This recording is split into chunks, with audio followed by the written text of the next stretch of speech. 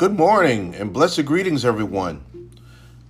And welcome to our weekly edition of the Ellen G. White Devotional Series for Sunday, August 7th, 2022. Cooperating with God in work promotes happiness. I'll be reading once again from the devotional To Be Like Jesus by Ellen G. White. The Bible says in 1 Corinthians chapter 4, verse 12, "And we labor, working with our own hands. Being reviled, we bless. Being persecuted, we endure." Again, that's from 1 Corinthians chapter 4, verse 12, from the New King James Version of the Bible. At the creation, labor was appointed as a blessing. It meant development, power, happiness. The changed condition of the earth through the curse of sin has brought a change in the conditions of labor. Yet though now attended with anxiety, weariness, and pain, it is still a source of happiness and development. And it is a safeguard against temptation.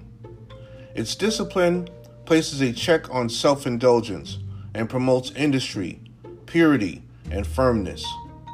Thus it becomes a part of God's great plan for our recovery from the fall. The youth and others should be led to see the true dignity of labor. Show them that God is a constant worker. All things in nature do their allotted work. Action pervades the whole creation. And in order to fulfill our mission, we, too, must be active. In our labor, we are to be workers together with God.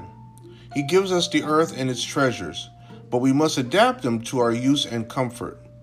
He causes the trees to grow, but we prepare the timber and build the house. He has hidden in the earth the gold and silver, the iron and coal, but it is only through toil that we can obtain them. While God has created and constantly controls all things, He has endowed us with a power not wholly unlike His. To us has been given a degree of control over the forces of nature. As God called forth the earth in its beauty out of chaos, so we can bring order and beauty out of confusion. And though all things are now marred with evil, yet in our completed work we feel a joy akin to His when, looking on the fair earth, He pronounced it very good. As a rule, the exercise most beneficial to the youth will be found in useful employment. The little children find both diversion and development in play, and their sports should be such as to promote not only physical, but mental and spiritual growth. As they gain strength and intelligence, the best recreation will be found in some line of effort that is useful. That which trains the hand to helpfulness and teaches the young to bear their share of life's burdens is most effective in promoting the growth of mind and character. From Education, pages 214 and 215.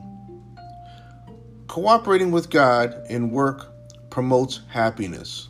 I've just read for you from the devotional To Be Like Jesus by Ellen G. White for Sunday, August 7th, 2022. Continue to join us throughout this month of August, as our theme for the month of August is Relating to the Natural World. This is Pastor Vince Wilson, founding pastor and teacher here at Sacrificial Lamb Ministries. Please join us next Sunday for our weekly edition of the Ellen G. White Devotional Series. Until then, have a blessed week.